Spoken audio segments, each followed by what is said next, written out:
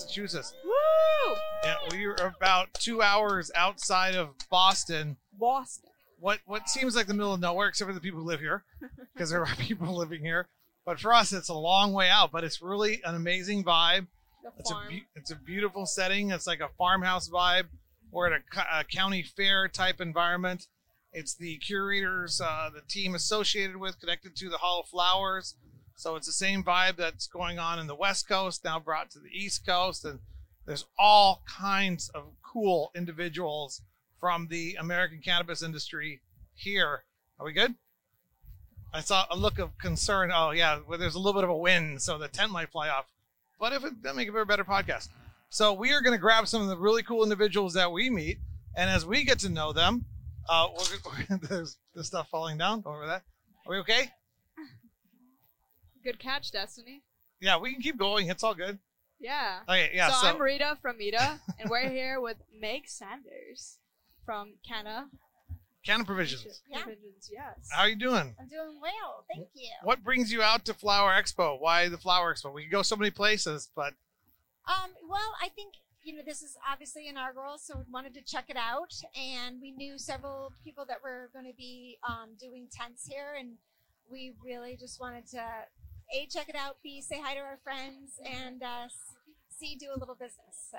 Yeah, I like with the Bello, Eric Bello, Jason Bello, I've known them for a while.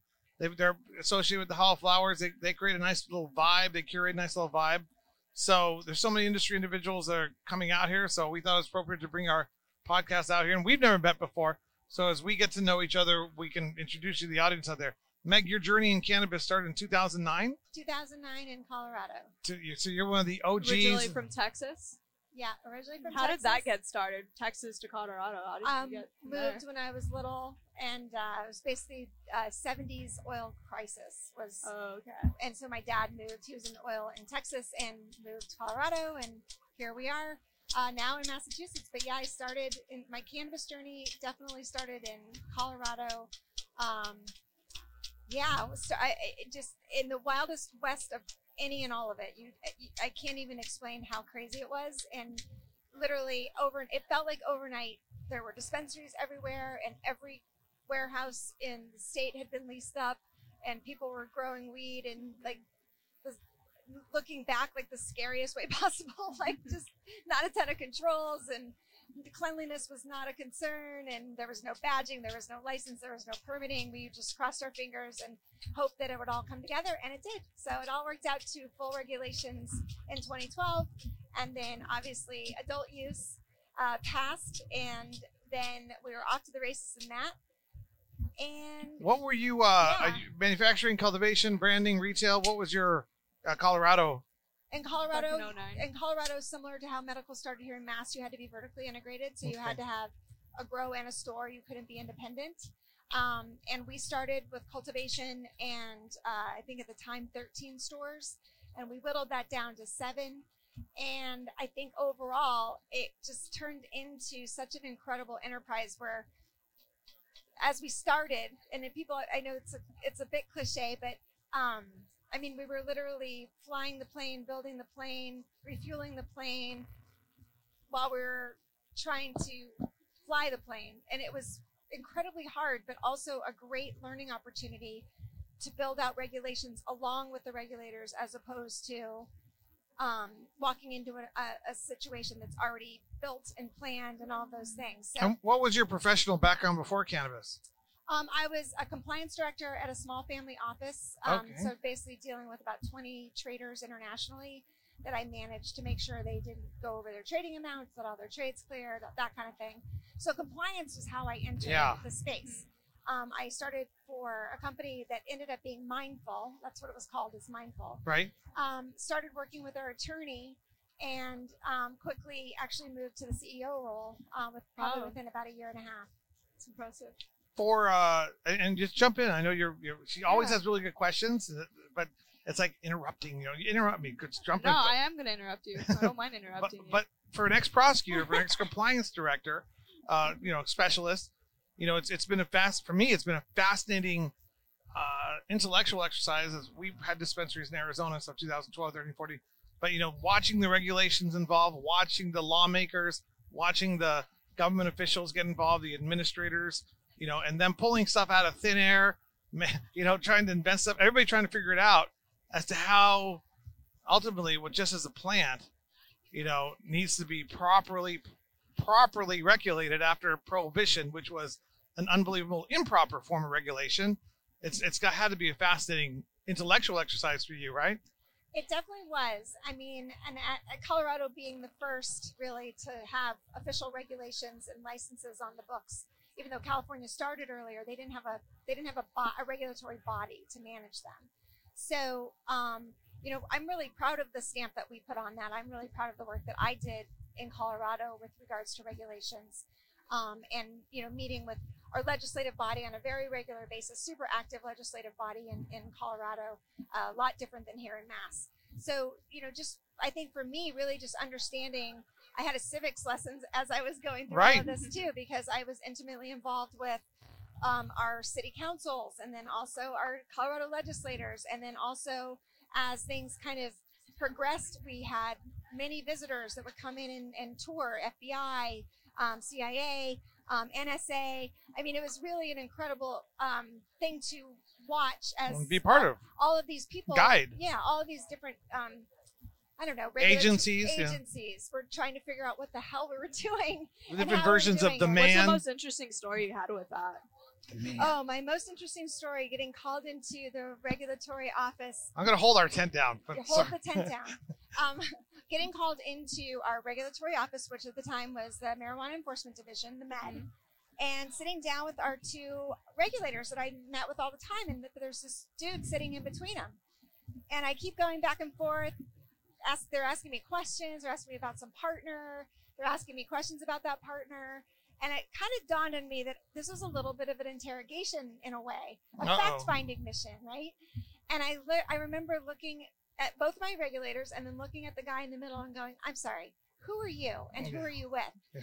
And he was FBI. Do I have the right to remain silent? He was FBI. And I mean, at that moment, I did rip into my regulators. I'm like, don't ever do that to me again. Yeah. I'm always cooperative.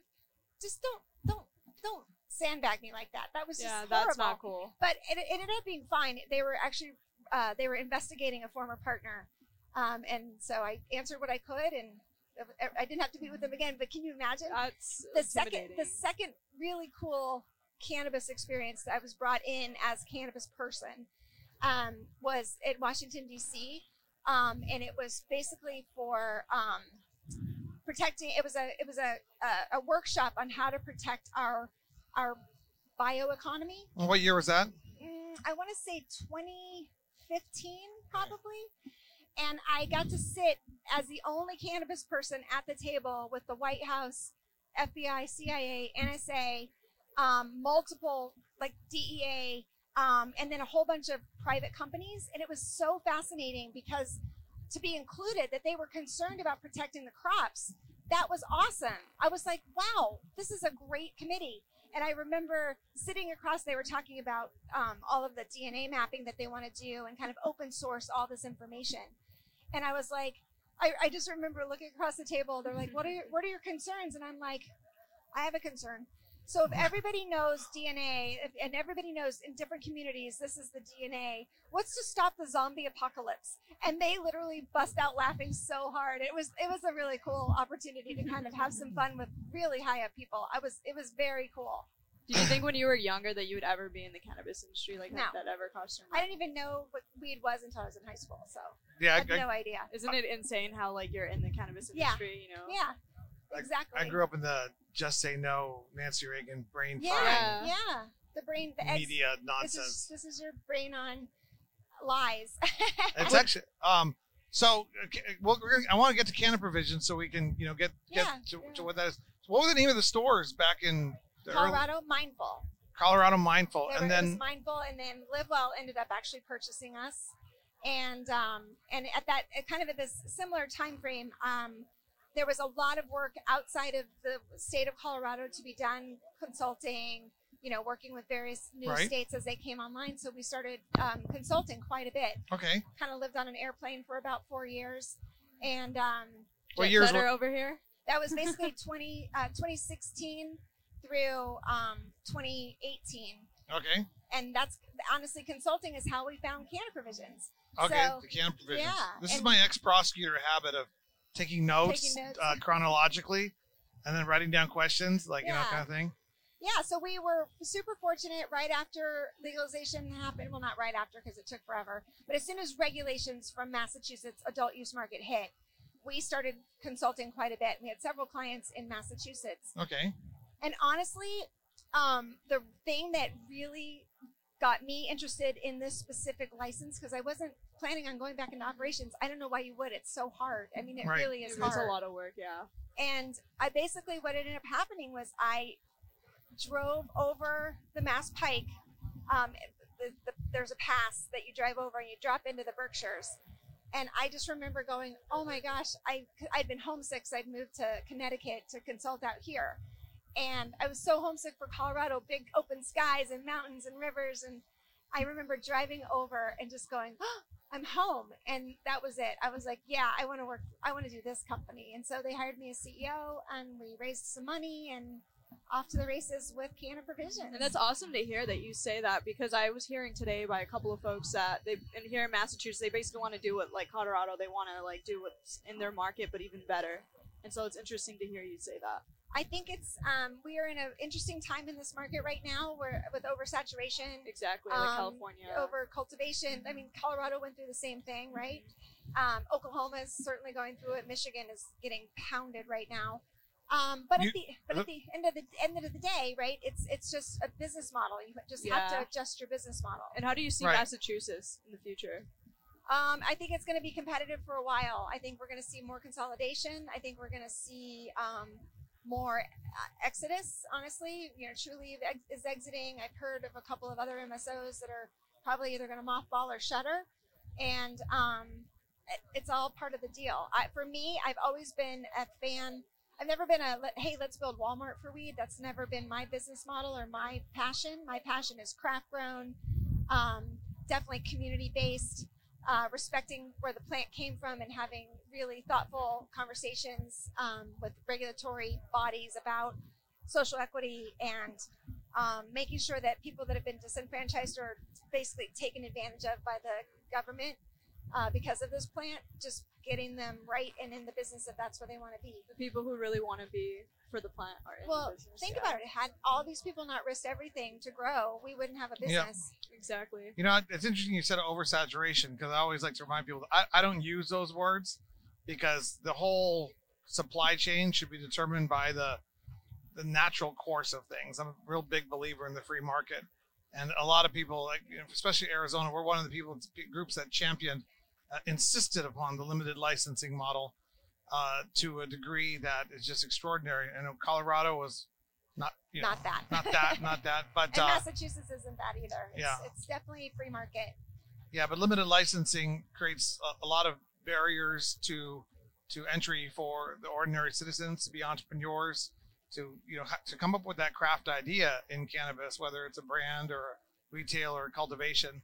So I've always, a lot of industry talk about it. Oversaturation happens, and the supply and how the prices are going down. And I keep telling people, it is what it is. Plan accordingly. I was just on the phone with an individual asking what to do with the $9 million cultivation property that he bought to get ready to go in one of these states. And the price of cannabis has gone so far down, it's no longer a wise investment. And I said, tough titties, dude. You made a bad choice.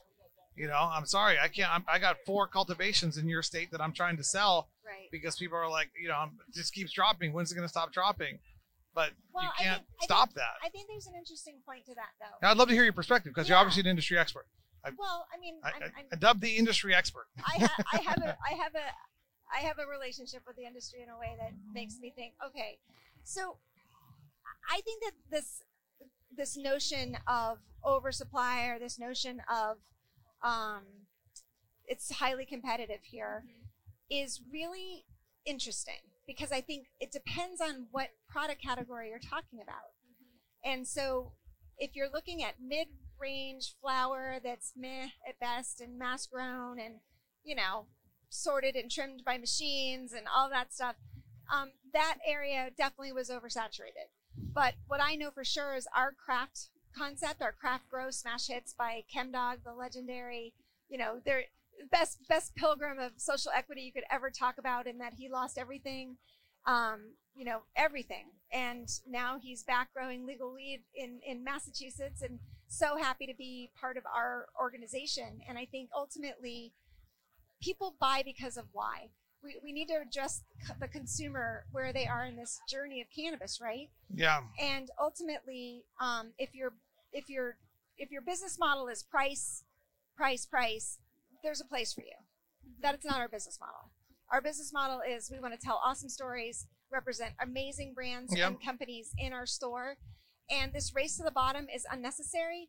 It doesn't have to happen. I was just in Colorado this past week, and I'm looking at the menu of a really good friend of mine's dispensary. And I'm like, this is their pricing: $59 for premium, $49 for the next level, $39 for the next level, and their cheapest eighth was $29. And I'm just going, if they can do it in Colorado and maintain that pricing model, we should be able to do the same. And this race to the bottom, to me, just tells me inexperience, zero marketing chops, zero ability to understand the customer or what that customer experience is when they're coming in. And that's why this has happened. We are sticking to our guns, and our model's great, and we're doing great. And I just feel like I wish more people got their arms around. You don't have to just adjust price. Tell a better story about your company. Yeah, and that's true too. And hopefully we can educate Make it personable. And a lot of the old school community, the legacy people, they understand craft and they understand that. The new consumers coming in, we'll see what they understand and how they get educated. My concern is always just with, the government showed that it's not wise in the ways of regulation when they established prohibition. The government's attempting to, and it really isn't the government, because it started through initiative and referendum. Now it's going through legislative processes.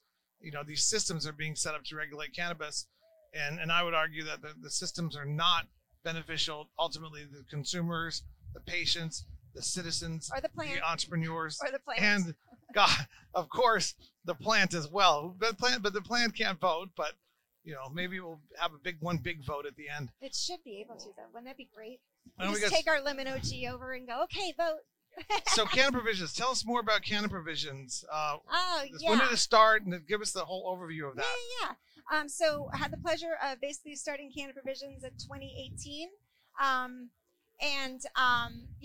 We have 2 retail locations, one in Lee, Massachusetts, right at the New York border. We're the gateway to the beautiful Berkshires if you haven't visited us. Fantastic. And then the other location is in Holyoke, Mass, which is really an urban project. We're big about urban redevelopment. We're big about bringing beautiful cities that Holyoke once was kind of back online. And if cannabis can be part of that vehicle, then we want to be there, and we love our store there. Nice. And our grow is in Sheffield, Mass.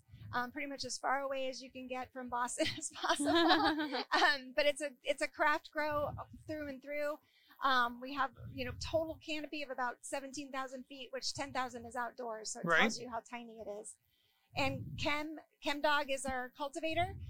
He's our director of cultivation. Every product, every plant, every product we do in that store is inspected by him before it walks out the door. So. Are you guys doing brands and manufacturing them and selling them to other dispensaries as well? Well, thank you for asking that. So our flower brand is Smash Hits. Smash Hits Cannabis. And it's smashhitscannabis.com. And right now, all we're doing is flower and pre-rolls.